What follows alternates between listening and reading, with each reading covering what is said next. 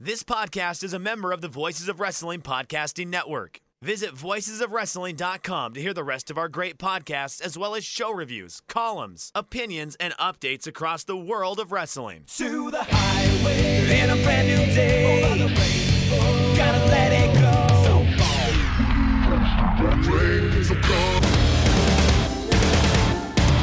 fast to finger down. Dance tonight together. Here everyone is singing.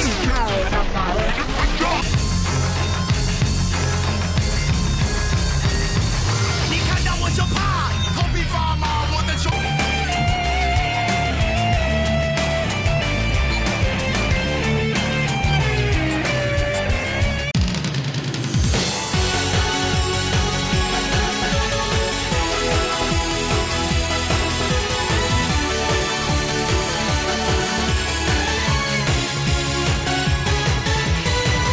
Welcome back to Open the Voice Gate for August 4th, 2020. We are members of the Voices of Wrestling Podcast Network. You could find us on the Voices of Wrestling feed or on our own dedicated RSS feed on the podcast platform application of choice. You could find us on Twitter at Open VoiceGate. If you'd like to donate to the show, it'd certainly be appreciated, not required at all. Click the link in the show notes or go to Red Circle and you're able to do a one-time or reoccurring donation. I'm one of your hosts. It's your old pal, Iron Mike Spears, and I'm joined as always by Case Lowe. And Case, I've been practicing this phrase for the last few days because this is the thing that rang in my head right as it happened. El numero uno is now number one. We are now in the world of Ada as the Open the Dreamgate champion. Case, how are you doing? Mike, I don't want to talk about the hint water infused with lemon essence that I'm drinking. I don't want to talk about the sparkling water that you spilled all over your desk right before we started recording. I want to talk. It's hint as well. It's hint as well. I want to talk about the fact that we have a new Open the Dreamgate champion in Dragon Gate. The result stunned me. I think the result surprised you. The match quality shocked the both of us. And I have to say, up top, I didn't think this run would happen. I did not think Eita would win. And the idea of him winning gravely concerned me. But now that we have seen the result, now that the match has played out, I gotta say, I am guns a-blazing towards the future. I am excited at what is to come because I genuinely do not know what direction things are going to go. All I know is that the right step was taken at Memorial Gate in Wakayama. Yeah, and I managed to stay unspoiled until I watched this show. I managed to stay unspoiled as I watched an F1 race live before the show. I just stayed off Twitter, and I assumed nothing crazy happened because I didn't have DMs from anyone. I didn't have text messages from anyone. Maybe everyone took the hint that I was going to watch the show unspoiled, and they didn't ruin it for me. And if that was the case, thank you very much. I appreciate it because holy crap. I remember on our preview, I had the last caption, and I was talking about how there was the Ada problem on what do you do with Ada? How do you treat Ada? You put him in this situation, what's going to happen? They completely went above and beyond all my expectations. They completely went above and beyond and had an incredible match, and a match that, you're absolutely right. We're in this now time period where there are certain things that the history would teach us that we should expect certain things. We've also just seen someone win the Dreamgate on their first key, the third person ever to do it behind Yamato and Masaki Mochizuki. We've seen someone become the fourth Grand Slam champion in Dragon Gate history, and he's the only person who have done it, also as a King of Chop as well. And now we're in this really interesting period that this show was exactly kind of the show. I guess we're going to talk about Memorial Gate up top, and then we'll preview the shows that are coming up on the network. This was the show to start off this crazy August into September and their hot period. We're in the hot season of Dragon Gate. It's going to be a sprint to the end of the year, and this is how you do it. And that was my big takeaway from the show. Yeah, I should note I watched the show not live, but unspoiled as well. I went to watch the show live. I had my energy drink. I had my Twizzlers. And I went to fire up the Dragon Gate network, and I was getting an error code that I have not seen before or since. I'm not sure why it happened, and it seemed to be sporadic and who it affected. I know the producer, Andrew Rich, was caught up with the same error message, but there were other people in Japan and worldwide that did not have the issue. So I stayed up all night to watch this show, tried it on multiple browsers, tried perhaps maybe trying an illegal stream of sorts, but I pay for the network, so it's okay. Personal use. And nothing was working, so I stayed up all night for the show and then went to bed at about 3:15 in the morning, furious that I could not get my live stream to work.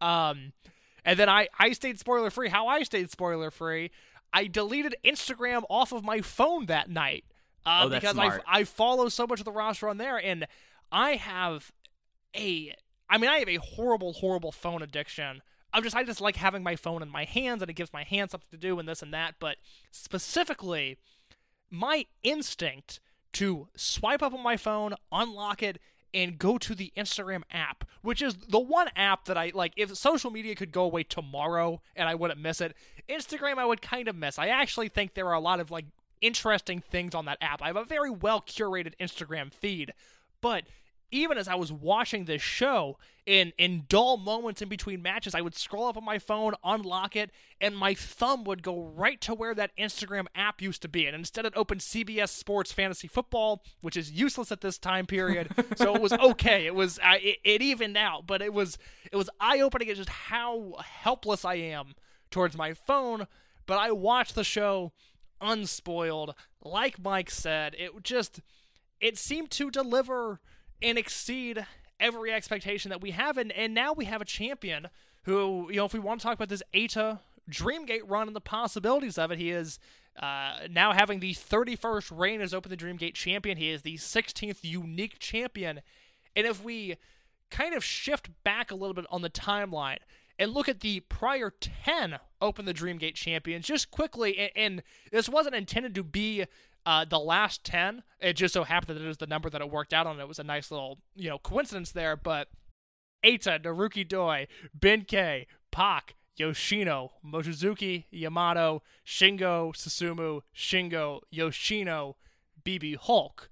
So on that list of guys, I mentioned this for a reason, because, Masato Yoshino and Shingo and Susumu, multiple-time Dreamgate champions.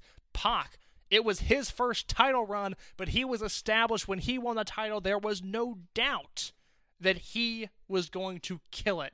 You look at Benkei, that was his crowning achievement. We spent months telling you he is going to beat Pac at Kobe World, and he is going to become a certified superstar. And to an extent, that is exactly what happened. The reign was much shorter than Mike and I expected it to be, but the reign worked in Benkei's favor, and he has transitioned from a Dreamgate champion to a Triangle Gate champion quite well.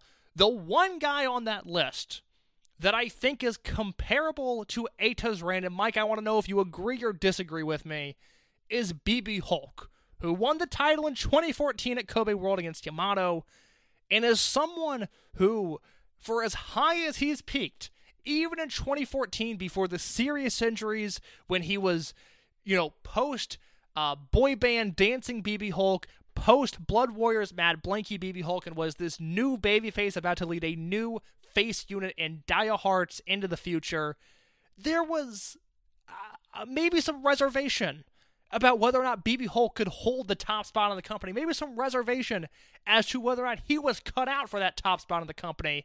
And I think that is the closest comparison we have to what this Eita reign could be. Yeah, and I think Hulk, because everyone else there, with the exception of Benkei, these are and Pac, they're the only unique champions. So it was only their first reign, and Hulk's kind of set forth how they did face turns for a long time, and this is something that I think will be real interesting to watch over the next few months. Because Hulk recently turned face, he was turned on by Mad Blanky, and then he was saved at the Dead or Alive cage by the people that would later form Dia Hearts with him. And then they kind of had this thing where he was a lone wolf becoming champion. Then they formed Dia Hearts, and he had a real after they got past the weird Mad Blanky thing where there was an interim champion because they made him do a gauntlet match. He had some really solid matches against his his generational peers in Tozawa and Shingo, but the thing is the Shingo match basically broke his body. And then the rest of his reign was just kind of there, and he was hurt for a lot of it, kind of really put Dia Hartz in a bad position, and then he finally lost the title further down the road. So it is the comp here. The big difference there is I feel like that for BB Hulk at that point, we've already seen like all the different versions of BB Hulk, whereas we've really only kind of seen 2 versions of Ada, I would say. We had like the Millennials and RED member, which is, other than RED being much more heelish, he's had like a very similar heel character. And then we had the Over Generation Time. So he's much younger than BB Hulk was in 2014. His health history, much better than this is. And a lot like when Hulk won the title, there were a lot of possibilities of where they can go going forward, because having Ada in here and having Ada going into the hot season, there's a lot of ways that they can really treat this reign, but at the very least, they have a couple of sticks in the fire right now. There's a couple hot dogs in there that's about ready to take out from the campfire case, and I think that played into the match expertly well. And I'd be remiss if we didn't recognize that Naruki Doi for this title reign, that I would love to know what was going to happen at Aichi, at Dead or Alive, because this, and as you said in your excellent review, which talks all about Ada at Voices of Wrestling, this was a Kobe World match that happened sadly in front of a third of a house in Wakayama, Japan. Like, what did we miss there? Because Naruki Doi had an excellent reign. Like, this is a reign that, like, sadly was mitigated by the Thing, but it's set up perfectly well for now. Ada has the ball. Now it's time to see where he goes with it. Yeah, if you look at Hulk's title reign, which I was thinking about earlier today as I was preparing for the show, it is a super underappreciated title run, because he wins the title from Yamato at World 2014 in a match that is good, not great. It's got, even for me, it's got some selling flaws, and it's a long Dreamgate match. I really liked the gauntlet elimination interim champion angle they did with Mad Blankey, because that led into BB Hulk versus Naruki Doi in Ota City at Dangerous Gate 2014. That's a great match. Now, there is a 25-minute BB Hulk versus Cyber Kong match. I did not like it at the time, and I will not rewatch it ever. I would say you can avoid that, but then from there, Hulk goes into defenses against Tozawa, against Shingo, against Susumu, and against Uhaa Nation in his farewell, before yet another Cyber Kong defense, this one 8 minutes, before finally losing the title to Yoshino in June at a Hakata Star Lane show. So, match quality-wise, if H's run is anything like BB Hulk's, I think we have a winner. I think that is a success all the way around. What blows me away is that I am saying this when Eita's the champion, because I was not anticipating such a home run presentation for the way he won the belt. And I talk about in my review, which, Mike, thank you for the kind words you've said to me. A lot of people have complimented me on it. I appreciate that. Mike said I will be running wrestling media in 15 years. I am not sure if that is a compliment or an insult, but he did. Compliment. I'm staying on your good side. It was a compliment. Well, that is the thing. Just the quick, as we record on August 4th, 2020, the good side rankings and the bad side rankings. Good side, just to be clear, Mike Spears, Aaron Bentley, Alan Forel, the nurse. The bad side, Andy Labar. Remember that as I rise to the wrestling media empire. But I talked all about how Eita it's just one miss after another. It's a guy set up to succeed and a guy that ultimately never really rose to the heights that we expected him, at least in the West. And I would like to have a little bit more information on the way the natives view him, but at least in the West, this is a guy that, and we've talked about it on the show, in 2016, when he wrestled Tozawa, and then Susumu, and then Liger, and then Yosuke Santa Maria at Kobe World, that 3-month stretch, the discourse online was that Eita, sooner rather than later, should be an Open the Dreamgate champion, that he should be the one to take the ball and run with this company. As I talk about in the piece I wrote on Eita at voicesofwrestling.com, Eita's Improbable Rise and Dragon Gate Memorial Gate review, it just fell off a cliff so quickly. Overgeneration fizzled out, and he wins the Open the Bravegate title at Kobe World 2016. At Kobe World 2017, they did an Open the Triangle Gate tournament, and he is on the losing side of a match. It is a six-man with Benkei, Big R Shimizu, and Kotoka against, I believe it is Gamma, Yamamura, and Eita. And not only do the Overgeneration side lose that match, but Eita is the one that gets pinned. And then he turns on Dragon Kid, and he and Dragon Kid have that long feud that I just did not enjoy a second of. And then, like I talked about, he was a great number 2.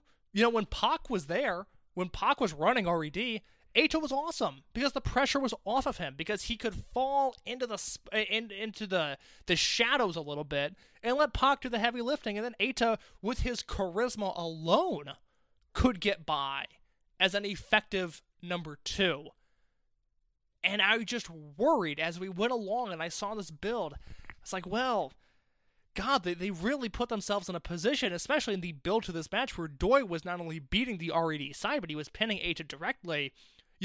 This match is going to have long-term ramifications one way or another, because either Eita is going to win, which at the time I feared would be an Evil-esque run-in just debacle, or Doi is going to beat this guy clean multiple times in the build-up to the biggest match of his life, and then beat him clean in the biggest match of his life, and Eita would never be considered a legitimate main eventer after that. He would always be the guy that was good but not good enough if he would have lost this match. What I was not anticipating was a clean finish where Eita sets up multiple angles down the line, because if already turned on Eita, there is a BB Hulk match and a Big R Shimizu match waiting to happen. You could book those the next day, and they would draw. On top of the Dragon Gate Generation matches that Eita can have, and the Toryumon Generation matches that Eita could have, and the fact that he might be champion when the Generational Warfare unit, or the angle ends. And then, who knows after that, because at that point it is a mad shuffle to gain allies in the ever-changing world of Dragon Gate. But what I was not expecting was a clean victory where he held his own, where he submitted Naruki Doi clean in the middle of the ring, and where Mike, for me, this is the greatest Eita performance of all time. And he's had a lot of good ones. The Jushin Thunder Liger match. All 3 Akira Tozawa matches, Kobe World 2015, May Korakuen Hall 2016, and June, the King of Gate tiebreaker match in 2016. The Susumu Yokosuka match that people go on and on about from June 2016 as well. He's had a number of great individual performances, including the Millennials tags, including the later stuff he did with T-Hawk and Eita. All of those matches are really great. In the grand scheme of things, Eita has a surprising list. For someone that I'm so cold on at times, Eita has a laundry list of great matches. And this was his best match and his best individual performance I have ever seen. Yeah, I co-sign all of what you're saying. I did think about the Susumu match, because you know how much I love the Susumu match. I love the Apocalypses as a move so much, having that. That was such a cool match. But that was all table setting. They were just setting up a problem, and I know it go back to the Eita problem. For me, in sports entertainment, the most interesting thing to me, and why, not to go on a complete tangent here, the most interesting sport to me is college football. And that is because you look at the NFL has perfected a problem. There are people that will change the situation, the idea of how do we beat this guy, how do we beat this team, but it goes back to normal on a pretty regular basis. Wouldn't you say, Kay? It's NFL, there are some blips, but other than Michael Vick and Colin Kaepernick, there's not been people who just, and now Patrick Mahomes, people who just transcendently break the problem for long. College football is a greatly changing thing where a new problem comes up each year, and then people try to counter it, and people have their own mini problems they have. Last year we saw, what do you do with LSU and Joe Burrow now tied up with the Coach O defense, and why LSU was so improbably great. And in the past we've had teams like the 95 Nebraska Cornhuskers, a team that's close, near dear to my heart, the 2001 through 2003 Miami Hurricanes. But it's a constant thing. But Dragon Gate created a problem with Eita over the last few years. Some of it was a problem of Eita's own making. I think that should be clear, that this was not just the promotion setting this up for him and taking the ball. Eita has to be the person in the driver's seat here. And he was in the driver's seat here. But for pretty much from basically since he came back from Mexico up until 2 days ago. There was a thing of, how is Eita going to be the guy? Because he was great as Pac's number 2, because Pac can be the person that felt like the big bad, and Eita is the straw that stirs the drink. And that was a great role for him now. And it puts enough thoughts, like, at least in my mind, of, and over last week, thinking of, like, what's going to happen? What's going to happen with this? And then there was, like, a moment in this match. This match goes just over 31 minutes. It goes close to 32 minutes with Eita winning with the El Numero Uno. The first time he kicked out the muscular bomb, I went, this is happening. How is this going to happen for the rest of this thing? And then they just had the match of not just probably Eita's life, but probably with the exception of, no, I think I like this match more than the KZ match, even though I think the KZ match was better. I like this match more. This might have been Naruki Doi's, like, crowning achievement, was the singles match.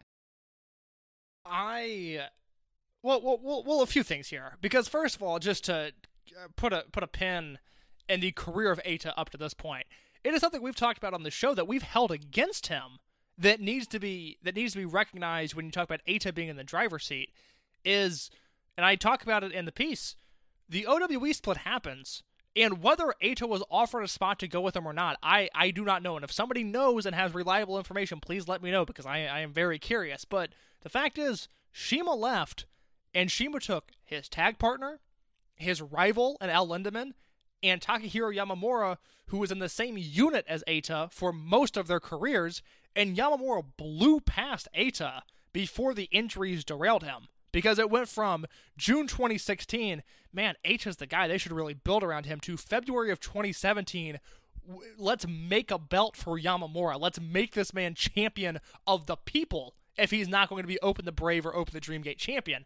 And CIMA picked those three to go with him to start this new venture, which, whatever your thoughts are on OWE, we certainly have been let down by the prospect of it all. The fact is, at the time, that was a really big blow to the company, and CIMA's Midas touch was as strong as ever when he took T-Hawk, Al Lindemann, and Takahiro Yamamura with him, and they left Eita. And whether or not it was Eita's decision to stay or not, we do not know. But the fact is, the optics of the situation at the time was that Eita was left behind. Not that he was staying strong and standing with Dragon Gate, but that he was left behind by CIMA, who was looking for greener pastures. And it was a direct result, in my opinion, of the time on looking that, well, yeah, because Eita disappointed. Because Eita had the ball, and he fumbled it. He couldn't handle the pressure of being this pushed commodity. His Brave Gate run failed. His feud with Dragon Kid was no good. He and T-Hawk as a team and Antios, it existed. They had good matches, but it wasn't the same as the Millennials team. The Millennials team felt dynamic and important. The Antios team, it was a rehash of an old thing. It was like when Kineska comes back, it's like, well, the matches are good, but it's not what it once was. So kind of who cares? And it was the same deal there.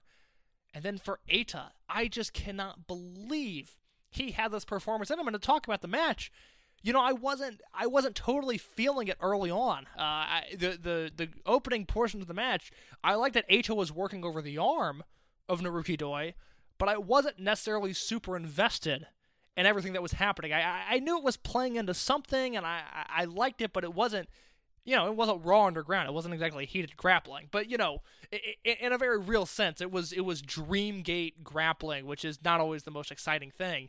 And then Eita takes that Doi 5s over the top rope. A mind-numbing spot. Mike, serious question. Would you rather take the Doi 5s to the floor or the muscular bomb? That's a loaded question. I bring the heat, Mike. I bring the heat. Yeah. So, muscular bomb has almost ended people's careers because they take it wrong. Like CIMA basically... literally broke CIMA's neck with it. Literally broke CIMA's neck with it to the extent that this move was sealed for years. Ironically enough, the last person to take it was Eita before it was unsealed. So, that Doi 5s, though, you have to push off the shoulder so well because you don't have a lot of clearance you're working with. Because you want to make it look devastating, but you don't want to take it flat. You want to be able to have something so physics works in a way that you're not just going 10 feet to the floor. but you also don't want to like hit your head on the apron from that. Which just to cut you off real quick, that's what I thought happened. So when I was watching the match live, I thought Doi threw this guy head first onto the apron into the corner of the ring, and when Eita hit the ground, I expected him to come up covered in blood, because just from the way it was shot, that single cam and the thud it made, I really thought Eita hit his forehead straight on the ring apron and then went down, and was expecting accidental blood, like Muda scale levels of bleeding from here on out. And then I went back and watched the GIF, and I was like, he doesn't quite hit his head, but still, the margin of error there is just as slim as the muscular bomb. Yeah, it's slim in different ways. Like, that's the thing that we're talking about here. This one, the muscular bomb, it's like the Styles Clash. If you take it the right way, you're fine. But the Doi's 5s, it's to the apron to the floor is just insane. And that was really like, you're dead on. This is when the match really kicked up. Like, I'm like looking at my notes as I take notes during all these matches. I did have a moment before the muscular bomb where I said, like, well, this is kind of working this like how King of Gate was in 2016. And then at the Doi 5s happened, and then everything kind of like put up right there. It just kind of really kicked up, and it kicked up. And for like the crowd, that, I mean, this is a match that probably more so than any match in Dragon Gate, I wanted this match in front of crowds that would have been allowed to emote, because there were like moments where like you could tell like after like the first muscular bomb kick out that someone screamed and like put their hand over their mouth to stop themselves from screaming partway through. It's awesome. It is the first like verbal outcry that has been heard at one of these shows since the Japanese fans have been told, please do not make noise, please just clap and stomp so we can help curb the virus a little bit. And Doi hits the muscular bomb, and there is a shriek of horror from the audience. It is unbelievable, and it is so dramatic, and it is what that match needed. Just that one little outburst of like, oh my god, like this is serious. And Eita kicked out. You said that is when the wheels came when emotion in your mind of like, hey, maybe this guy can win this. For me, I was like, oh my god, Doi's gonna hit him with another muscular bomb and pin him. Like, I did not believe Eita was winning this match at all until he finally did. Him kicking out of the muscular bomb was, in my mind at the time, was the saving grace of, okay, he's not entirely buried. Like, at least he kicked out of the move, and I wasn't sure if anybody had kicked out before him or not, but I knew if it had happened, it was very few and far between. But then Eita battles back, the arm work comes into play. At one point, he kicks Doi's head off with the Imperial Uno super kick, just deadly stuff. And then you can circle back if I missed anything, but they build to this great conclusion where Eita puts him in the numero uno and wrenches back. And even then, 30 minutes into the match, Eita has his submission locked in the middle of the ring. And I'm still thinking Doi's going to reach the ropes. I'm still thinking, after Eita was handed a chair and tossed it down and said, I'm going to win this match cleanly because BB Hulk wanted him to cheat to win. RED, which, Mike, I don't know if you noticed, RED did not start this match at ringside, but they finished the match at ringside. But the pre-match ceremony, there was no RED members out there, which I thought was very interesting. But they trickled down. BB Hulk hands Eita a chair, wants him to get the upper hand, and Eita says, no, I'm going to win this clean. And with that in mind, even when Doi was in the middle of the ring with the numero uno locked in, I was still convinced he was going to reach the ropes, that he was going to roll out of it, that he was going to pin Eita then and there with a flash pin, and then Naruki Doi tapped, and we had a new Open the Dreamgate champion. It was something that I want to get more into the RED thing in a minute, but it wasn't just that the big rush that happened. Eita kicked out of 2 Bakatares, a Doi 5, and a Noshigami back to back to back. Like, he ate basically everything. And then the last muscular bomb was another moment where, like, the crowd, like, was starting to emote in a way that they probably shouldn't have. But, it added to the match because Doi's arm was so destroyed that he was not able to hold on to it. He fell away. And by the time he got over there, it was not enough. And then after each Imperial Uno hit at the end of the match leading to the last El Numero Uno, you could hear, like, crowd mutterance. Like, the crowd's like, okay, this is happening. And whatever Eita fans that were in Wakayama for this night, they got to a certain point is insane. And it just, like, it makes me happy. Like, this was a match that, like, I was like, oh, if Eita is going to win, I'm going to dread because this is not going to end well. But this was a guy having a career performance, and with someone that, again, I've been honest there, Naruki Doi is not an active participant in this match. Naruki Doi selling in this match was incredible, that he was the perfect partner for this situation, in a tag reign that, I said before, was an excellent tag reign, and one that, you know, I'm already look back at more positively than his initial Dreamgate reign. And it just, like, set this up in a way that now we get to see how, as I called Eita, the guy who stirs the drink, he's the straw that stirs his drink. What's going to happen now with all these things in motion? What's going to happen now? Because you brought up, like, there's a lot of things that could happen here. And the one thing I'm confident of is that it seems like, and I'm going to be using, and I've been spurned enough in the past, and I want to fully believe that, okay, this is the Eita that we were thinking we were going to see in 2016, but it does seem like we're getting that.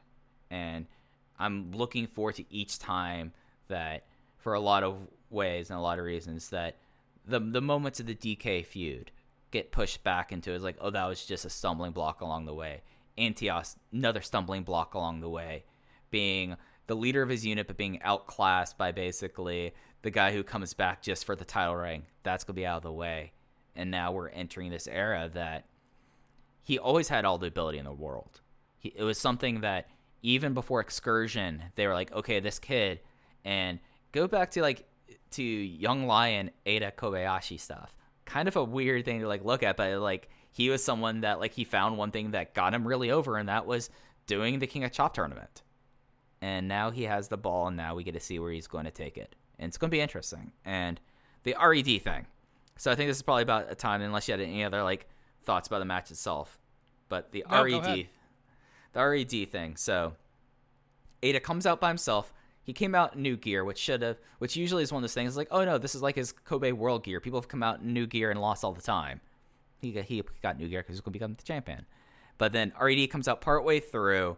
The one time you really notice it is from the crazy Doi Fives. And then we have the moment where there was teasing of the low blow. So Eita's not a full-blown face. Like, we should make that clear. He's still a heel.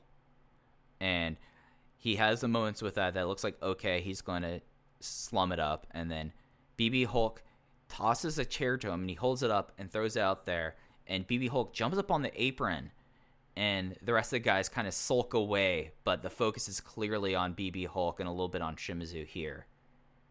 Really well done and really interesting, because now we already know that these three guys are going to be in the cage. And Yoshina's going to be in the cage, the person that Eita was obsessed with until winning this match. So it's an interesting way to kind of play into how things are going to go for the rest of August or September in my mind. What were your thoughts about this, how this can lead to other things, and just, like, the intangibles of what happened with RED? Assuming we don't have a 2013 Shingo-esque reign where it really ends before it begins, I think you can pencil in a KZ match, which we'll talk about a little bit later. I think KZ versus Eita is clearly a direction in which they're headed. The storyline all year has been Eita wanting to, in a sense, scalp Yoshino and end his career.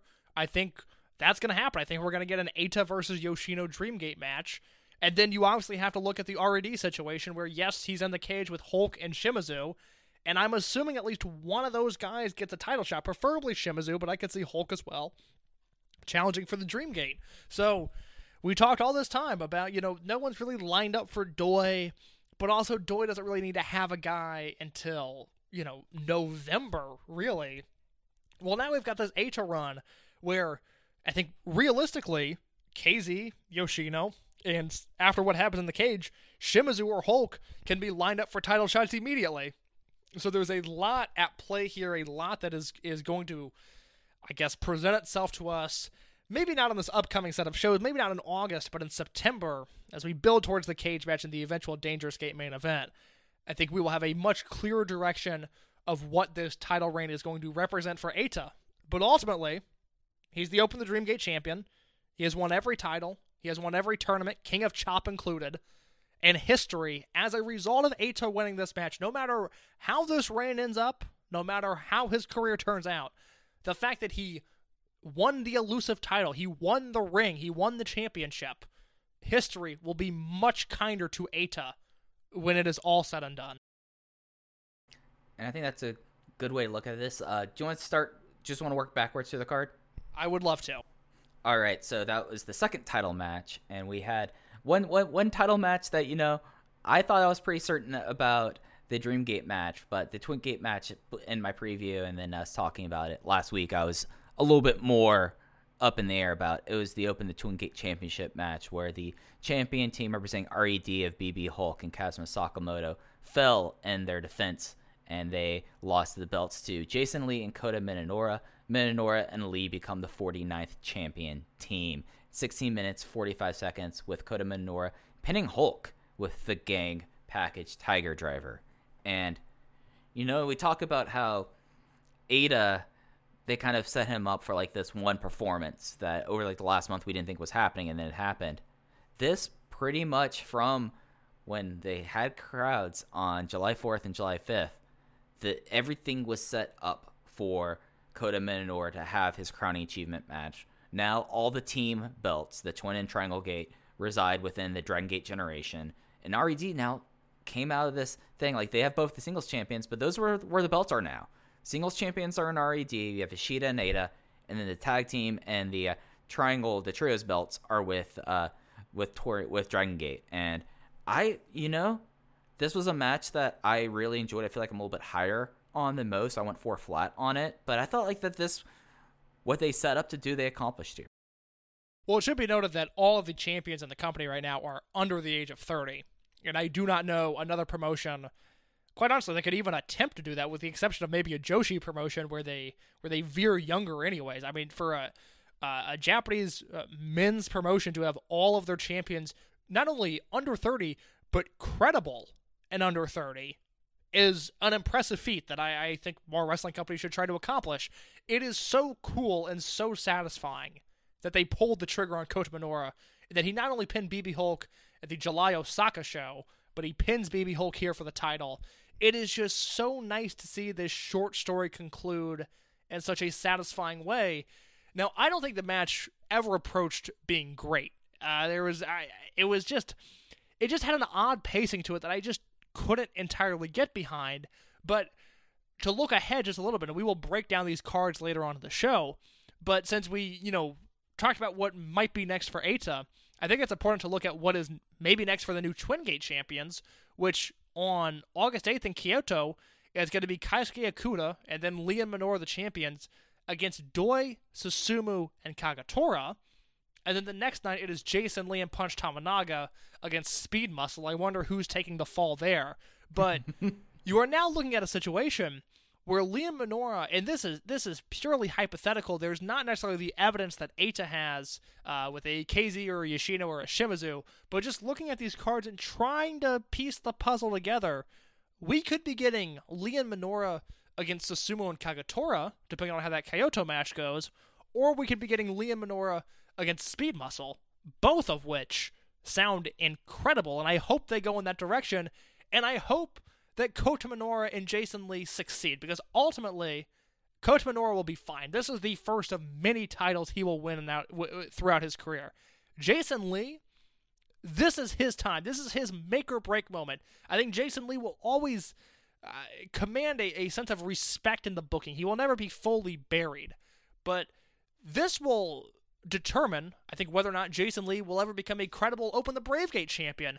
Whether, I don't know, Saka #2 or a Fukuoka down the line, Jason Lee could challenge for the Dream Gate title in a few years. This is the make-or-break moment for Jason Lee in his career, and given his track record, I fully expect him to deliver in what is now the biggest phase of his entire career.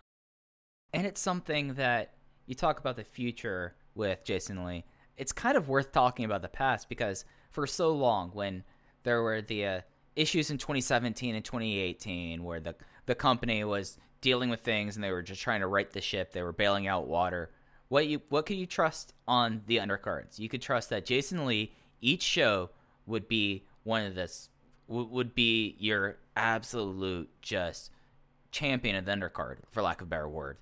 And for doing this for so long, and him getting this achievement, if anything, like, yes, this is potential to like set the course of his career, but for a guy who basically, other than his triangle reign that he had right into Maximum, was just like, he had title shots. He had title shots in big scenarios. I mean, he faced Ishida at Final Gate for the Brave Gate Championship.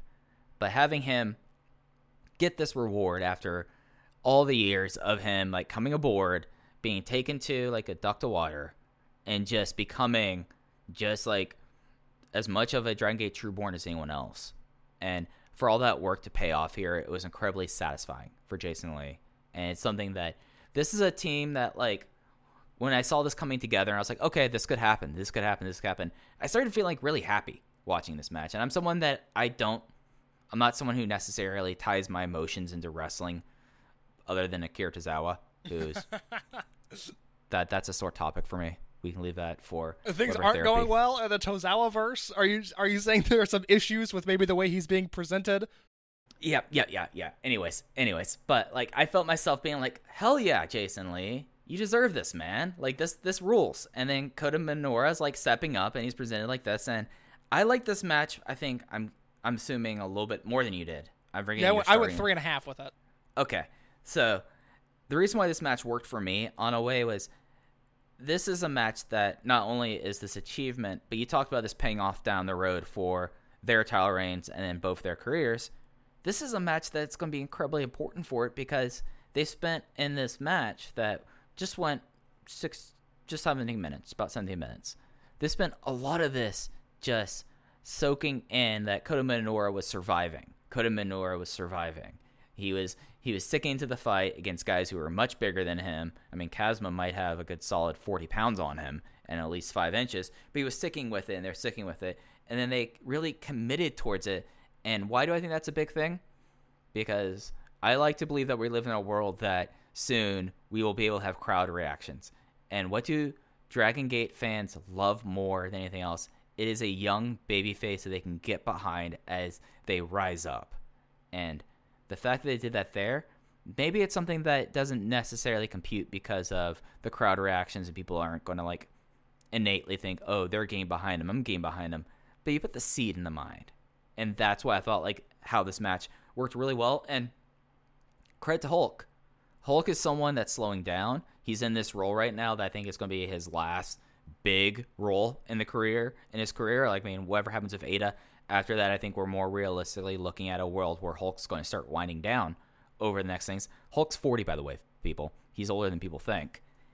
And he was gracious in this match in the way of, this match was made to get Kota Minoura over for the future, and they could have just done this with a flash pin, but they made sure that Kota Minoura took this beating and came back and beat the native guy, former Dreamgate champion, as we talked about earlier, with his move in the middle of the ring.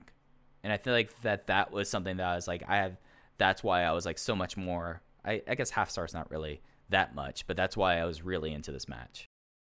Yeah, it's great to see just that story be told. And, you know, there's a lot of weight and a lot of pressure on Eita to lead the company. Now he's the top guy and somehow arguably the most decorated roster member there is now that he has the Dream Gate. There's a ton of weight hanging over Eita's shoulders. This Twin Gate run, Jason Lee and Kota Minoura, it's going to be fun. I am just looking forward to seeing the next step here. I have no great emotional investment in it. I don't think it's going to change my enjoyment of the product one way or another, whereas if Eita's run is bad, I will come on the show and be very grumpy about it. Twin Gate matches are going to be really fun as long as those two guys are champion. Yeah, the idea of, like, speed muscle, you have a time limit to do that match, so they do the match. But those two against Yokosa Chome, that's a match I can get behind. That's you got a stew going with that match. Like, it's gonna be really fun to do that. Yes, I'm pulling Carl Weathers right here for that. But you know, for like the 2 title matches, we came out here with 3 new champions and 2. In the hobby, it's not easy being a fan of ripping packs or repacks. We hype ourselves up thinking, maybe I can pull a Ken Griffey Jr. rookie card, but with zero transparency on available cards and hit rates, it's all just a shot in the dark. Until now. Introducing Slab Packs from ArenaClub.com, the only repack that provides real value a complete view of all possible cards and clear hit rates for each one. Now, when I buy slab packs at Arena Club, it finally feels like I know what I'm getting.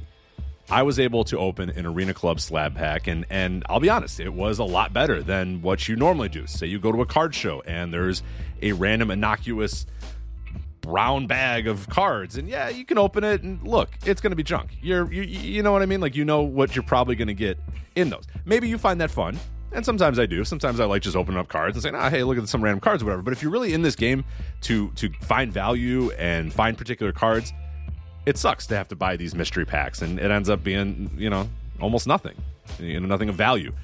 Not with Arena Club. You can display, again, of all available cards, hit rates, grading, so you know that when you're opening up this slab pack, you are going to get something valuable. You are getting something good. And Arena Club, in addition to having those great slab packs we just talked about, is also a marketplace for card collecting, buying, trading, selling, displaying, all that sort of stuff. But those Arena Club slab packs, man, they are revolutionizing the repack game with transparency. After your pulls are revealed, they'll immediately be placed in your vault for safekeeping or trading and selling, and you can have them officially graded by Arena Club as well. So again, sending these things off, it's going to be officially graded by Arena Club. And the Arena Club grading process is accurate, fast, and transparent, with full grade rationale provided and explanation of how your card was scored. So whether you're buying, selling, trading, or displaying, Arena Club is the card collecting platform that you have to check out. So right now, I've got a special offer here for Voices of Wrestling Network listeners. You can get 10% off of your first purchase by going to arenaclub.com/VOWnet. Again, that's arenaclub.com/VOWnet. Now, that's a crazy offer. That's 10% off a $400 slab pack. $40 off right there. 10% off your first purchase. No matter what that purchase is, 10% off. Again, that's arenaclub.com/VOWnet. arenaclub.com/VOWnet for 10% off your first purchase on Arena Club. And we thank them for sponsoring the Voices of Wrestling Podcast Network. Our bodies come in different shapes and sizes, so doesn't it make sense that our weight loss plans should too? That's the beauty of Noom. They build a personal plan that factors in dietary restrictions, medical issues, and other personal needs so your plan works for you. Noom doesn't restrict or shame when you want to treat yourself. Their flexible program focuses on progress instead of perfection. You don't have to give up carbs or anything. And with their daily lessons, you can learn something new about your food choices every day. After just a few days of using the app, I learned how to recognize cues for overeating and how to choose the right foods to feel full. Stay focused on what's important to you with Noom's psychology and biology-based approach. Sign up for your trial today at Noom.com. That's NOOM.com.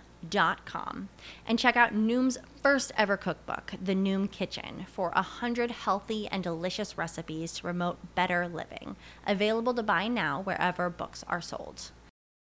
First time champions here, at least for like the belt and for like, I guess all three of them are first time champions for the rank. And for like the upper card, that was a tremendous thing. And then we got into a lower card that involved a brand new match type. Before we move on, did you have any other last thoughts? I apologize. No, let's go to the 3-stable war Wakayama Rules Tornado tag match.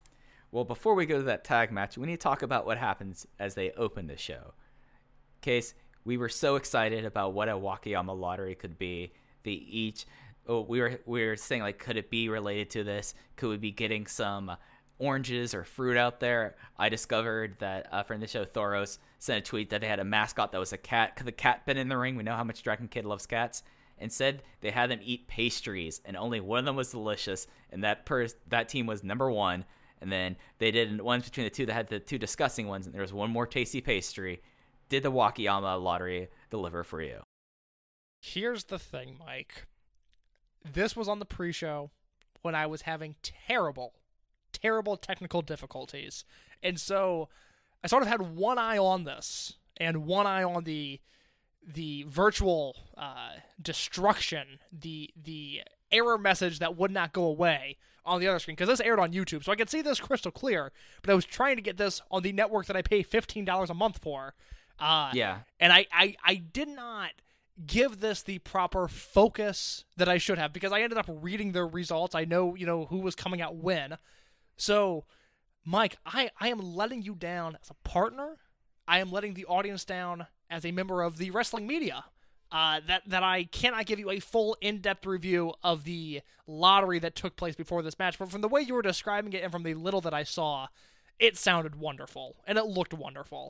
I mean, Genki Horiguchi has a very good, like, bitter beer face that he put on for this. So it was a blast. So the match itself, it was Dragon Gate Generation 1, and then it was the RED 2, and then Toryumon 3. Just going through the entrance just before we break down the match itself, because I take notes. I wanted to make sure I had this all down on paper. Okuda, Ishida, and Horiguchi started. Then it was Maria from Dragon Gate, Diamante from RED, Dragon Kid from Toryumon. Then it went over again. It was Yamato from Dragon Gate, Shimizu from RED, and then Kondo from Toryumon. The falls were Kondo with the King Kong Lariat on Maria in 10-22, and then Diamante with the Volte Finale on Horiguchi. So I get like that they were doing like their own thing of kind of doing like a similar to like a War Games match, but only having like 1 minute just really that part of the match just was like, oh, it's happening. I didn't have a whole lot of stuff develop in that part. What was your thought of like the build up to all 9 wrestlers being in the ring? It would have been more effective had it been a single elimination match where everybody had to be eliminated by pinfall instead of just the pinfall eliminates the entire team. I think that would have been a much more effective way of doing things, because you're exactly right. The 1 minute intervals it was just movement for movement's sake. It didn't really take away from the match. It didn't really add anything. Whereas I think if you're, counting every pinfall and submission as their own, you could have a spot. Because I love that this match started off with Okuda, Ishida, and Horiguchi, guys that have history with one another over this Brave Gate title. I think you could have worked yourself into a spot there where maybe Horiguchi gets pinned before, the second entry of his team, Dragon Kid, comes out. I think that would have been very entertaining, but you can't do that when it's a team elimination match and Shuji Kondo had not yet entered the ring. So I didn't hate it. I mean, it was certainly, I wish Dragon Gate would do more of these, of just these wacky multi-man matches, because I think as more companies tend to gravitate towards that style, and we now see AEW really dipping their toes into the multi-man matches, which is something that I've been saying from All In, that main event should be the template of whatever is to come of this, that is really, to me, the untapped market in American wrestling is trios matches. And if any company could pull off a 9-man match the way Dragon Gate could, I would certainly welcome them to at least give it a shot. So I don't hate the match structure. It was just maybe more pointless, but certainly not offensive.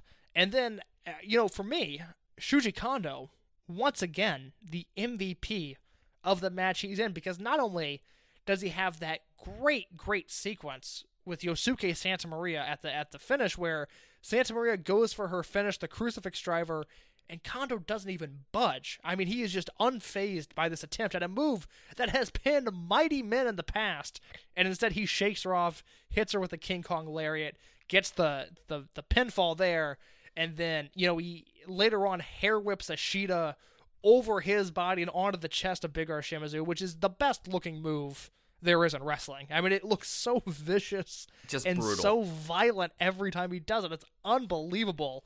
And I was surprised at the finish. I thought for sure Kondo would get the win, and we would get some sort of Toryumon team challenging for the Triangle Gate belts. But instead, RED wins. Diamante is the one that gets the pin, which really surprised me.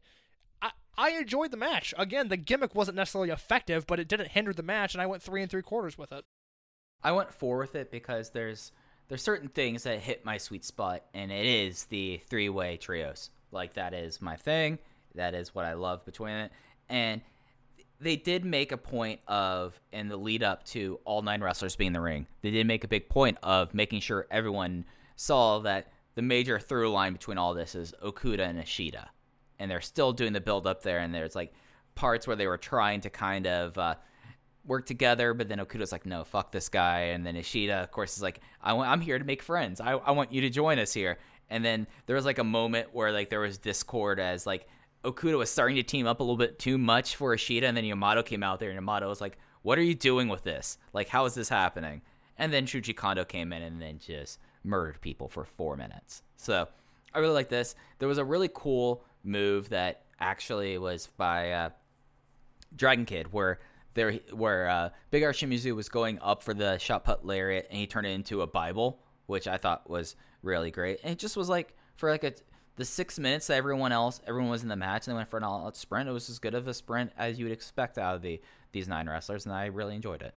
The subtle storytelling that they are doing with Ashita and Okuda, now Yamato's getting involved with it, where Ashita, and this came up in the Kyoto shows of Ashita, for as much as he hates Okuda, sees value in him and wants him on RED, and Okuda's saying, no, I have no interest in this, yada, yada, yada, I'm going to fight my way, you can fight your way, and we'll fight each other. And then they have that moment where they land a middle kick together on Genki Horiguchi, which I feel bad for Genki, that must have sucked, but Ashita starts to tempt him again. Maybe we can work together. And Okuda shakes him off, but not exactly convincingly. So when Yamato comes out, he's pissed at Okuda. And it's just great. Like this feud, again, where's the Good Helmet DVD? Ashita versus Okuda. Because this is another chapter mark in what has been a phenomenally told story so far. And we're not, I can't wait to see how and when this feud concludes. Because if Ashita and Okuda have another singles match and Ashita just chokes him out clean and continues on his Brave Gate run, I won't mind because it's Kaito Ashita, and I think ultimately he is a future main eventer in the company. If Okuda wins, defeats this guy, wins the Brave Gate belt, it's a great story and a satisfying conclusion to just a brilliant feud. But either way, if the feud ended tomorrow with Ashita winning, given the way everything's gone, I wouldn't hate it because it would make Ashita look that much stronger, and I don't think at this point Okuda would be sacrificed. We'll see as we go along. Maybe that will change. It depends on kind of how they book things until that eventual blow-off. But right now, man, I am just in love with everything they are doing. And they don't even have to conclude the storyline of the match.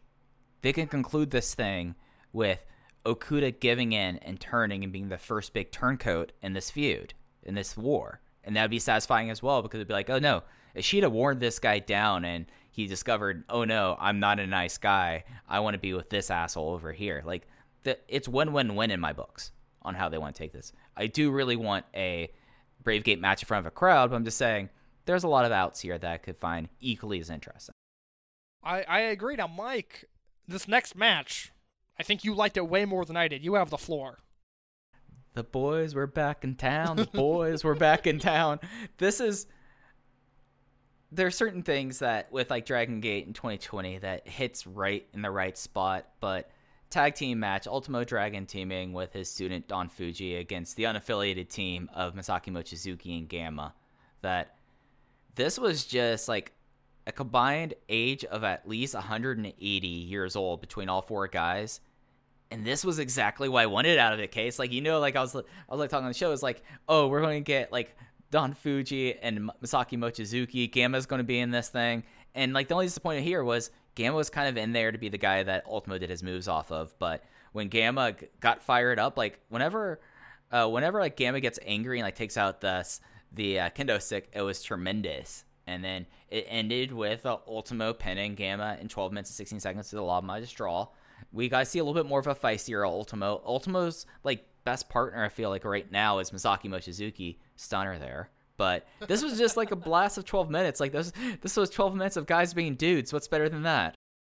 Look, if Gamma was the wrestler of the year before the shutdown, since crowds have returned, my man Don Fuji, I mean, we got to show some love to him. He has the Sora Fujikawa match. He and Kazuma Sakamoto beat the tar out of each other at Korakuen Hall. And we didn't get a ton of Fuji Mochizuki in this match, certainly not enough of their interactions, but when they were in the ring, my God, Mike, they made it count. What a brilliant pairing that is. I went 3 1/4. I loved it for what it was. Just didn't think it was as good as old Mike Spears thought it was. 3 3/4. This is on my personal best of 2020 DVD set coming from your old pal Productions. This is exactly my kind of thing, and it was just a good time.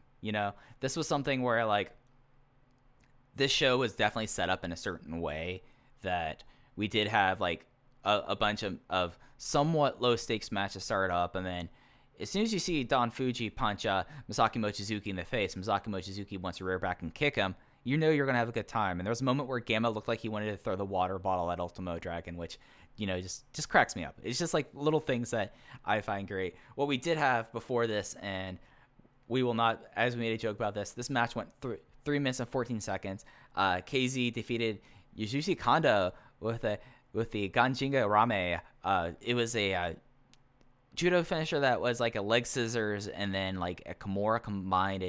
There's a gif of it up there, though. He beat Yasushi Kanda in a match that was just KZ taking 3 minutes to eat Kanda's lunch. This might make it onto my best of DVD for 2020 as a personal favorite, just because Yasushi Kanda has put me through a lot of pain and suffering in my life. And to see KZ come in there and whip ass, quite frankly, and then put him in a Cobra clutch that looked just vicious. It was a Cobra clutch with like a Kimura. Yeah, it was gnarly. It is something that if you're going to follow this promotion, you need to learn this move now, because I have a feeling it is going to become a major factor in pretty much everything that happens revolving KZ from here on out. Just a brilliant squash match. Just one that I thoroughly enjoyed. KZ can do no wrong right now. I mean, he is Mr. Tough Guy. He started to call himself that, and what's better than being a tough guy than having a sick new submission? Match 2 was another unaffiliated tag team, but it was unaffiliated because we got the kids in here, as Kai teamed up with Takedo Kamai versus Kagetora Kento Kabune. Kabune, the leader of the class, pinned Kamai in 7 minutes and 4 seconds with a German suplex hold. And this is a match that you were higher on than me, so take the wheel. Well, look, I've had my issues with Kagetora. I kind of think he's lazy.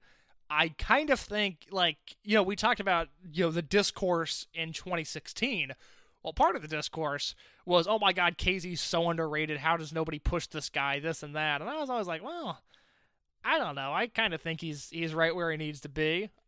He doesn't try unless he's winning a title. And he's a good worker. I like KZ, but no one that I've ever, he's not someone that I've really ever lost my mind for. But at the end of the day, KZ is not KZ. Kagetora is a 2-time Triangle Gate champion. He's a 3-time Twin Gate champion, and he's an Open the Brave Gate champion. And Kagetora is known for being someone with unique offense. The cartwheel DDT that Jake Atlas, I will say took, not stole, because Jake Atlas kind of gave credit where credit was due there. But Kagetora is just a guy that just moves around the ring differently, always has a unique approach, is always doing something new when he's trying. The comp for Takedo Kamai is Kagetora. Am I wrong in saying that the best version of Takedo Kamai's career is going to be a multi-time Twin Gate champion, Triangle Gate champion, and maybe even a Brave Gate champion at some point? I mean, they are a similar size. I mean, we made the jokes about how Kamai would be Yamato Sito, because he does kind of have the Showa good looks, as it's been described to me about some wrestlers. He does have he's a very handsome young man, and you can play as Yamato, but so is Kagetora. Kagetora was Suasito. So I think that's a fair comp. And I do hope that we get a lot more of Kamai being more active, not taking matches off than Kagetora, but I think that's a fair comp, especially as I know you've thought that Kabune is a mini Doi. I could see this turning into Kamai being Yamato Sito into being Kagetora Jr. or Hyoda Kagetora. I could see that. And as I mentioned in the preview, this was a really strong matchup because Kabune was able to mirror Kai, and Kamai was able to mirror Kagetora. So Kamai, he had a real showcase in this match. He did a between-the-ropes head scissors that was just so different than anything I'd really ever seen. I really liked that. But when he wasn't in the ring, it was Kabune and Kai hitting each other as hard as they possibly could, which I knew was going to be great, and it was exactly that. And it was just, we'll talk about in these upcoming cards. I mean, there are some names missing from these upcoming shows. Takashi Yoshida did not have a match on this show because there is a talent overflow now. Again, if Dragon Gate wanted to, Dragon Gate could run branded shows at this point. They could have a brand split because there is so much talent on these undercards. And as we've talked about, we know there are still people in the dojo yet to debut, people getting ready for their debuts as we speak. And Kenta Kobune and Taketo Kamai, whether their careers pan out or not, the fact is they are 7 months into their career, and they are so good and so exciting to watch. Everything they do, until I say otherwise, everything they do is essential viewing. Yeah, and it's something where we're getting a lot of the young guys coming out over the next week, and it's something that, you know, we are kind of prospect dorks around here, and it's exciting to see. And, you know, Kobune with Kai was a really kind of exciting thing, and I like to see how it happened. There was a lot of Kamai in this match, which is something that, as the Kamai fan around here, I was a big fan of. And it just was something that I'm like, okay, I want to see these guys are on match 2 of the big show back. Let's keep this going. Let's keep this going. Do I think that either of them are going to have the sudden elevation of Strong Machine J, or are going to like kick it to the next gear to a level where I'm wondering if Dragon Dia is a top 10 wrestler in the world right now? I don't expect that, but I think that they need to have more opportunities and might devastate some Cyber Kong people out here. But if you're going to give me the chance of Kento Kobune out there or Takashi Yoshida, one of those guys is going to be around in 10 years, Case, and it's going to be Kento Kobune. So that's the decision I make there. But it's going to be real interesting. And then we had the opener. It was Dragon Gate versus Toryumon 6-man tag team match. This was the one where, like, this is interesting happening because the Dragon Gate side are the champion Triangle Gate champions. I flubbed that, but whatever. It was Ben-K, Strong Machine J, and Dragon Dia against a very interesting Toryumon team. A Toryumon team that raised at least my eyebrow. I think it raised yours as well, as Toryumon was represented by Masato Yoshino, Susumu Yokosuka, and Ryo Saito. Maybe we overthought this too much because it was Dia pinning Saito with Reptilian Rana in 13 minutes and 13 seconds. The result did not surprise me. I assumed the Triangle Gate team, even in a non-title match, was not going to lose this. And I looked at Saito as the one taking the pin. Whether Ben-K or Dia was the one to pin him, you know, it was up for debate. But it ended up being Dia, who we need to do some tabulation. We need to go Chris Samsa style and look at the last time Dragon Dia took a fall and the last time he was in a match that he didn't directly win the fall as well, because his win streak going back to November is just absurd. But it was a fine opener. Again, a little confusing that they've got the Triangle Gate champions in these 3-on-3 matches and they're doing nothing with them. And there's another situation on the Kyoto show on August 8th that we're about to break down where they're in the opening match against a similar Toryumon team. It's just very strange. I don't hate it. It's just something that I feel like something bigger is going to happen, but I can't figure out what it is. But it was, a fine opener. It gave him 13 minutes, which is always nice when a Dragon Gate opener gets room to breathe. Yeah, no, I mean, this was a good time. There were some shenanigans. I mean, you had Ryo Saito out there. The thing that I thought was interesting was Masato Yoshino took the heat of this match. Like, you would think that, like, with Masato Yoshino, other than the fact that he's retiring within 5 months, that he would not be in this situation. But this is another thing about Masato Yoshino, knowing his career is winding down, and he's knowing that this will be the end for him soon, and he decided that that's the most compelling thing to do in the match. I thought that was kind of interesting. Yeah, no, I mean, it was a fun way to start the show, and big picture, just talk about Memorial Gate for a second. Here's the deal. This is for the most efficient jumping on point that there's been in years. We're halfway through a feud that you will immediately understand if you sit down and watch a show. We have a new champion and a match of the year contender match. I went 4 3/4 on it on that main event, which is something that we didn't talk about when we talked about the match, but I really wavered on 4.5 or 4 3/4 because I initially had 4.5 down. Then right before I published, I submitted the review for review, I changed it to 4 3/4 because I thought the finish was so satisfying and so well done. Just the overall presentation was so great that it needed to be a top-tier match, that it needed to be something that will, unless something changes, just given the prospects of the rest of the year, it'll be a top 10 match for me, which there will be a lot of Dragon Gate representation in the top 10.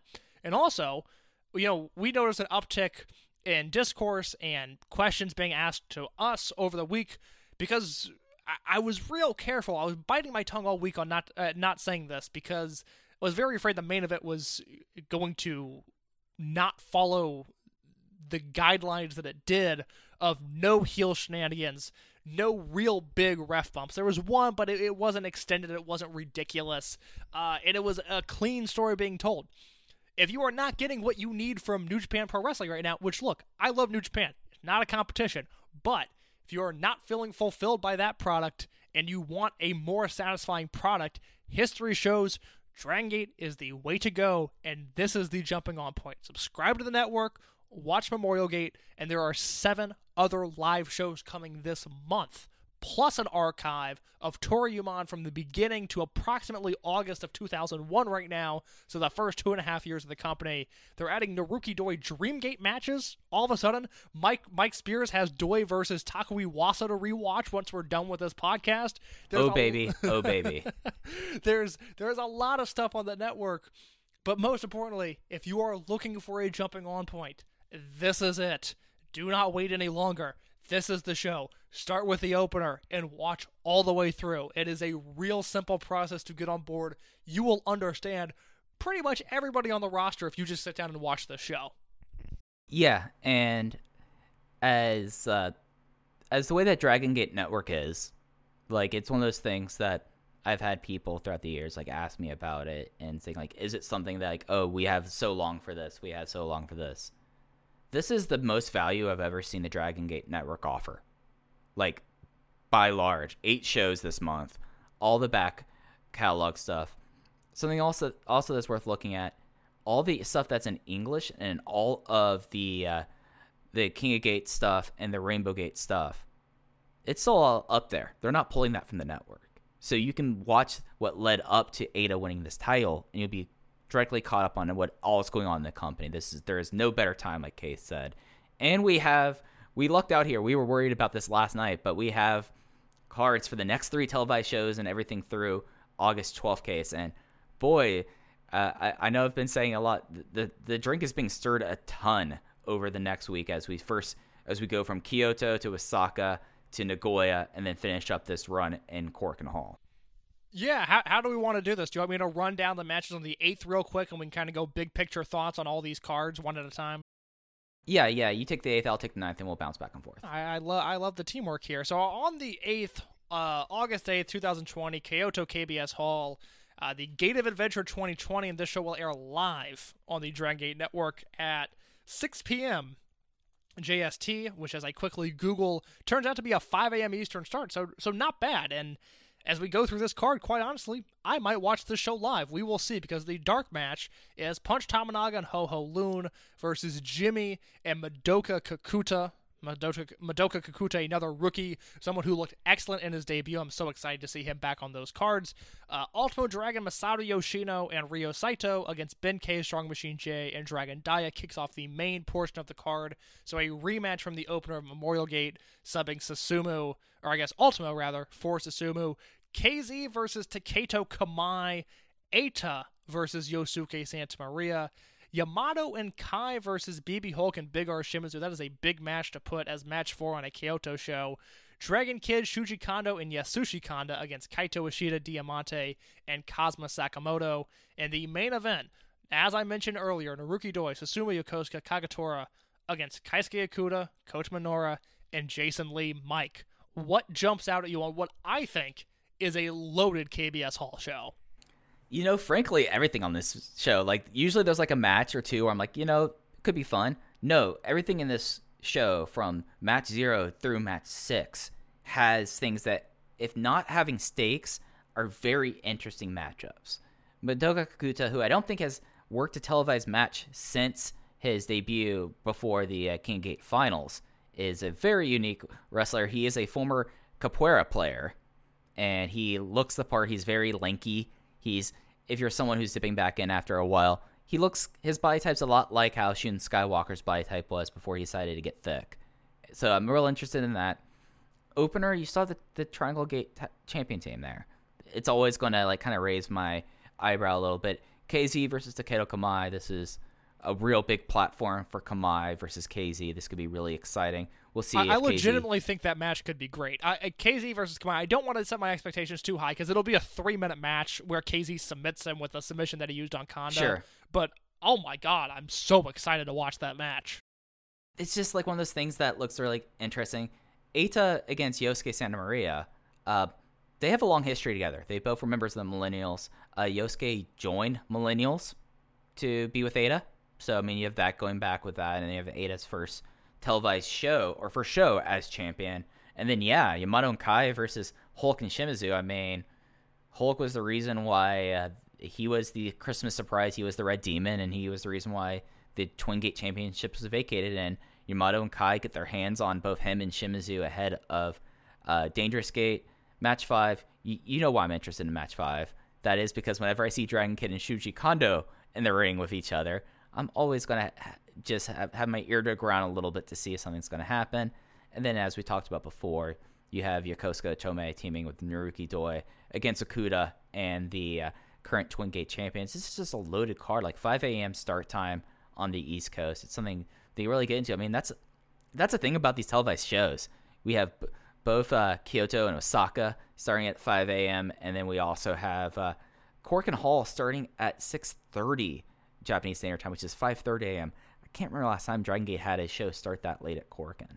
So very, very easy times if you're someone, or a lot easier than usual if you're living on the East Coast or if you're one of our European listeners to check these shows live. And also, because I've had people ask, the shows go up on demand as soon as the show is over.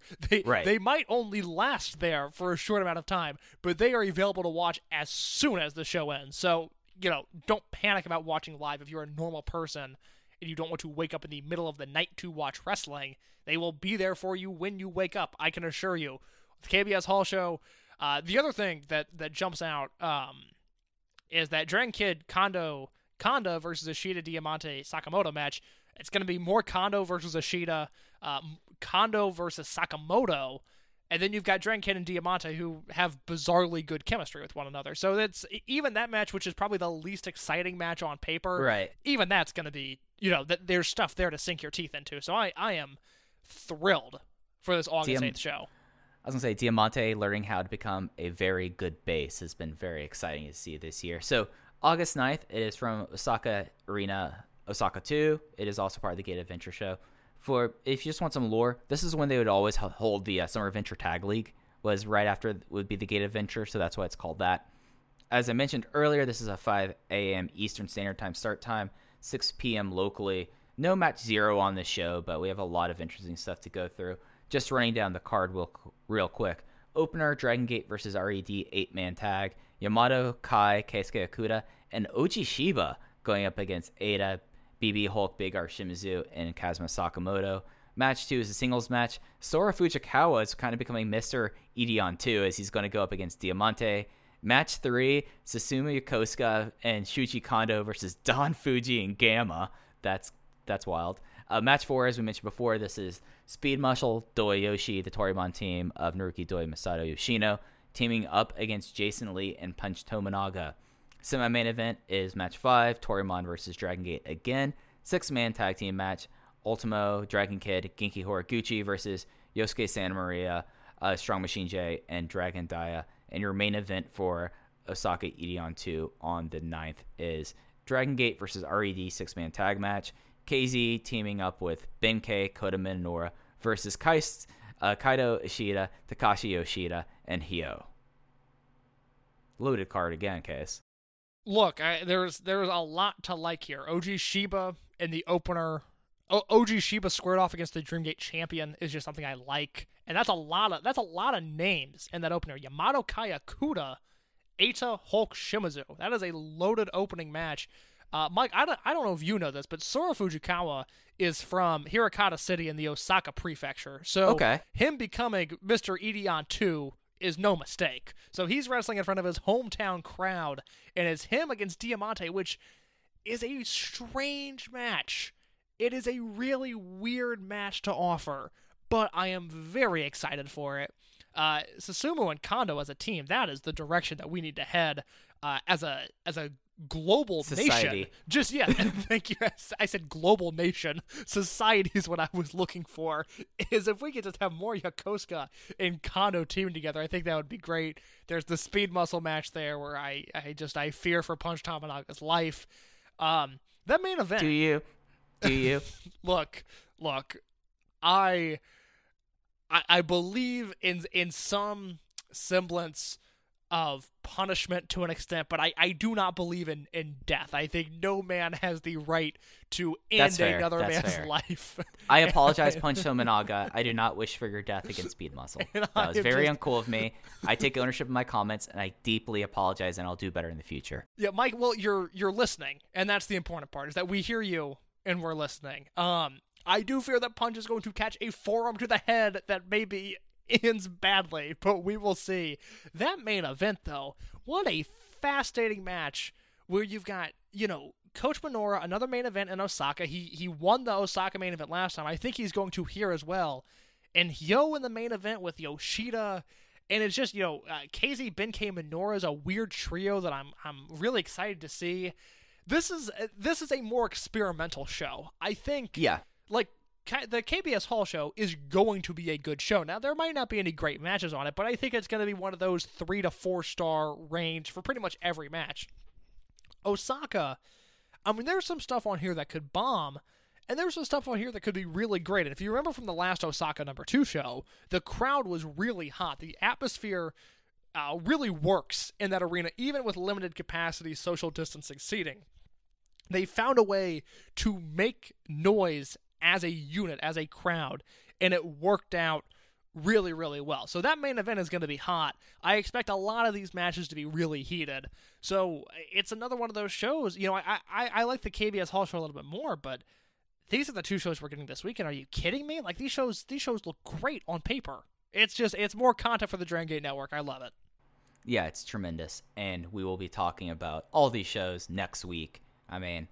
We were worried about content. We're going to be full of content next week. Aichi and Nagoya, not televised. I don't expect anything from this show to hit the network. I'm just going to run down it real quick. Yeah, please, because I like this card. I'm bummed this is not making tape. Yeah, no, this is one of those cards where you're like, okay, this is interesting. Match 0, Daya is with the Match 0 squad. It is Daya with Problem Dragon versus Ho-Ho Loon and Jimmy. Match 1, 8-man tag match. Ultimo Dragon, Naruki Doi teaming up with Madoka Kakuta and Sora Fujikawa against probably right now 4 of the 5 top stars on the Dragon Gate side, as it's Yamato, KZ, Kai, and Kota Minoura. And then we get into some really interesting stuff here. Jason Lee versus Big R Shimizu. Those 2 guys work great together. Yoshino and Ryo Saito versus Eita and BB Hulk. That will be a match. I don't know what kind of match that'll be, but that'll be a match. And then we have Kento Kobune and Takashi Yoshida, singles match for Kobune, and then Torimon 6-man tag. We get a Jimmy's reteam, as it's Susumu Yokosuka, Yoshiuchi Kanda, and Geki Horiguchi against Ben-K, Keisuke Okuda, and UT. UT making his return finally to his hometown. He is back off the injured list, and then the main event is a Torimon 6-man tag. Dragon Kid, Kondo, and Horiguchi versus Ishida, Diamante, and Kazuma Sakamoto. In case, what a wild show we have here. Look, I don't know off the top of my head anybody that lives in Aichi, but if you do, and you do feel like risking the thing to go to the show, please record a horizontal fan cam of Ultimo Dragon, Naruki Doi, Madoka Kakuta, and Sora Fujikawa versus Yamato, KZ, Kai, and Kota Minoura. That is the match that I want to see from this show. Jason Lee versus Big R Shimizu will be fun. You cut out, at least on my end, right when you said Eita's name. So the match is Yoshino and Saito versus Eita and BB Hulk, which could have some long-term ramifications. We'll see. And then the back half of that card is very strange. But UT returns, and then we get him on August 12th at Korakuen Hall, which, Mike, if you're okay with it, I would like to run down this card real quick. Please do. One thing before we get into this card, this will be a card that all the shows so far, if you're a new person, they've been single cam. I think Dragon Gate single cam is fine. I think they do a good job with the hard cam.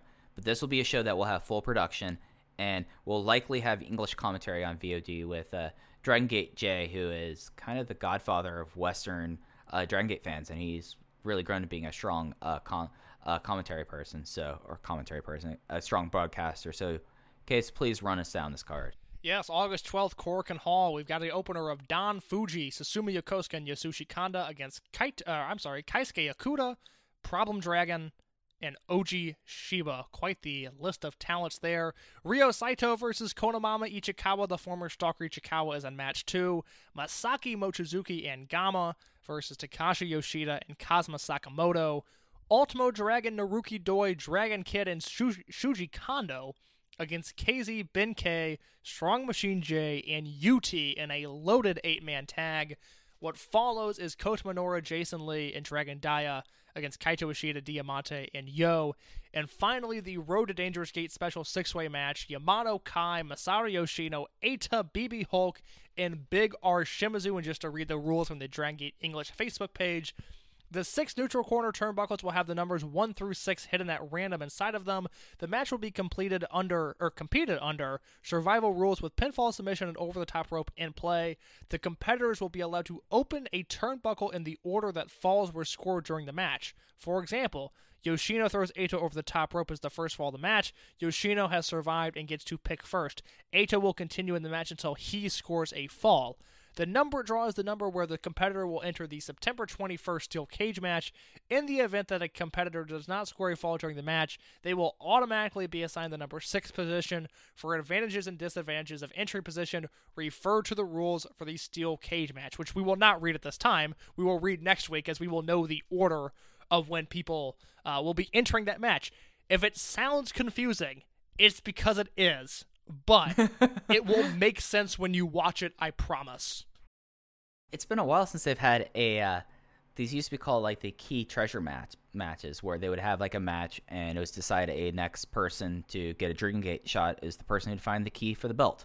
And there'd be like convoluted rules of you were only allowed to open so many turnbuckles and had to be after a fall, but if you opened so many turnbuckle paths and did not find the key, you were eliminated. So we're getting that. Match 1, I mean, that's a collection of dudes on the Toryumon side, and then OG. As much as OG is someone that like a couple weeks ago on the Heat Seekers list that we had, Heat Seekers and Hustlers list, OG Shiba was one of my picks there, and it was something that like OG is someone that he's still kind of coming back from what looked like and what we thought for a while could have been a career-ending knee injury. He is the former wrestler Kotoka's younger brother, and I find him very interesting because not only is he facing the idea that he was out for about 15 months with almost like his knee was shredded. Like I know it was at least ACL, but I think it was several other ligaments as well. And then he kind of disappeared and came back. But he's also in the fact that he is the first ever second generation wrestler in Dragon Gate, in a way. I mean, it was his older brother. Saito versus Konamama Ichikawa. That's going to be a comedy match. Like I think with as much certainty as I had for the Dream Gate match, I'm willing to stake here, so I'll be made an idiot of. But this will be a comedy match, right, Case? I think that is a safe bet. I think we know enough about the company and its history to make an accurate prediction that this will indeed be a comedy match. Yeah, no, this will be a comedy match. And then we get a whole bunch of dudes in match 3 with Mochizuki and Gamma versus Yoshida and Sakamoto. A lot of beef, slapping against beef there. And then match 4, that's loaded. I mean, you have two parts of the Triangle Gate champion team in that match, and then you have 4 of the biggest stars in the company on the other side, and then 6-man tag. I mean, more champions there, everyone but the Triangle Gate members in the first match, and then of course Eita in the main event. Could set up a triangle challenge, or could set up a Twin Gate challenge if RED gets a pin there, and then who knows with match 6. But we will be officially on the road to Dangerous Gate after this. Yeah, the things I like about this card, I think it's going to be a quick show. Those first 3 matches are going to fly by. There's no intermission. Now, match 6 is going to get a lot of time, but part of that time is going to be devoted to post-match promos, which if, you don't speak the language, you'll just be able to read the translations on the Dragon Gate English Facebook page. So, that Road to Dangerous Gate 6-way match, I just can't get a feel for how that's going to go. I trust this company to make it entertaining, but that's hard to predict. The one match that jumps out to me is match 4, the Ultimo Doi, DK, and Kondo versus KZ, Benkei, Strong Machine J, and UT match, because that's UT and Kondo, that's KZ and Kondo, Benkei and Kondo for that matter, UT and Dragon. Everyone. Yeah, it's Shuji Kondo versus everybody. UT and Kondo. We've never seen that before. Yeah, I mean, I don't think Kondo and KZ have touched yet, so that's another new one. And then, UT and Ultima is going to be fun, UT and DK. Assuming UT is even 95%, that match has a real potential to be great.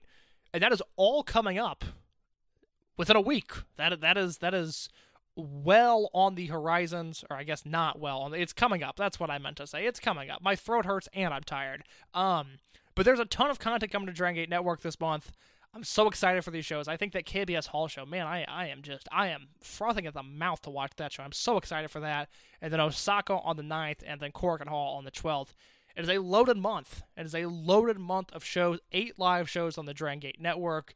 And we have a new Open the Dream Gate champion in Eita. And I cannot believe I'm saying this, but I'm pumped about it. Yeah, this is... I have a big thing about, if you're not going to be great, be interesting, because there's nothing worse than being boring. Like, if you're going to be bad and interesting. Don't be bad and boring. This is great and interesting. I'm excited to see. There's a lot of things to look forward to. We're definitely in the hot period. I've hammered that home, but from here, we get 8 matches. We get 8 shows this month. We go straight into September. We've got Gate of Origin in October, Gate of Destiny in Osaka in November, and then Final Gate to round out the year. So everything's built into everything. There's no stalling. I mean, the bricks on the accelerator, we're going to either make this jump or we're going to crash. One way or the other case, it's going to go some places. So we've been going kind of long, but we kind of had to. I mean, we if we did not talk and break down Wakayama the way we did, I would feel like we'd be doing everyone a big disservice. But Case, is there anything big you wanted to touch on before we got out of here? No. Going long was warranted. This is the biggest show of the year. And Dragon Gate, and quite honestly, a landmark show for them given the new champion, so it was worth it. As always, you can follow me on Twitter @_InYourCase. Mike Spears is on Twitter @FujiHeya with 2 I's like Don Fuji, and we are both sharing the Open the Voice Gate account @OpenVoiceGate. If you have any questions, comments, or concerns on the product or the podcast, you can tweet us there, and we'll see if we respond. But we are typically very friendly people, and we are nice guys, and we are cool guys. And that's the Open the Voice Gate podcast. Oh, one last thing. I did post this for another thing for new Dragon Gate fans. Pin tweet my account. Any match that I think is worth watching, I make a list of. I rank it. It's all pretty well defined. I have my top 10. I have matches that you should see, matches you have to see, and matches that are essential to watching. So that's another resource if you're diving in. Welcome. Then come up. Thank you for coming aboard. This is no time has been more exciting to talk about in Dragon Gate than these last few weeks, and then of course Memorial Gate, and it's going to get more exciting from here. So for Case, I'm Mike, and we'll catch you next time on Open the Voice Gate. Take care.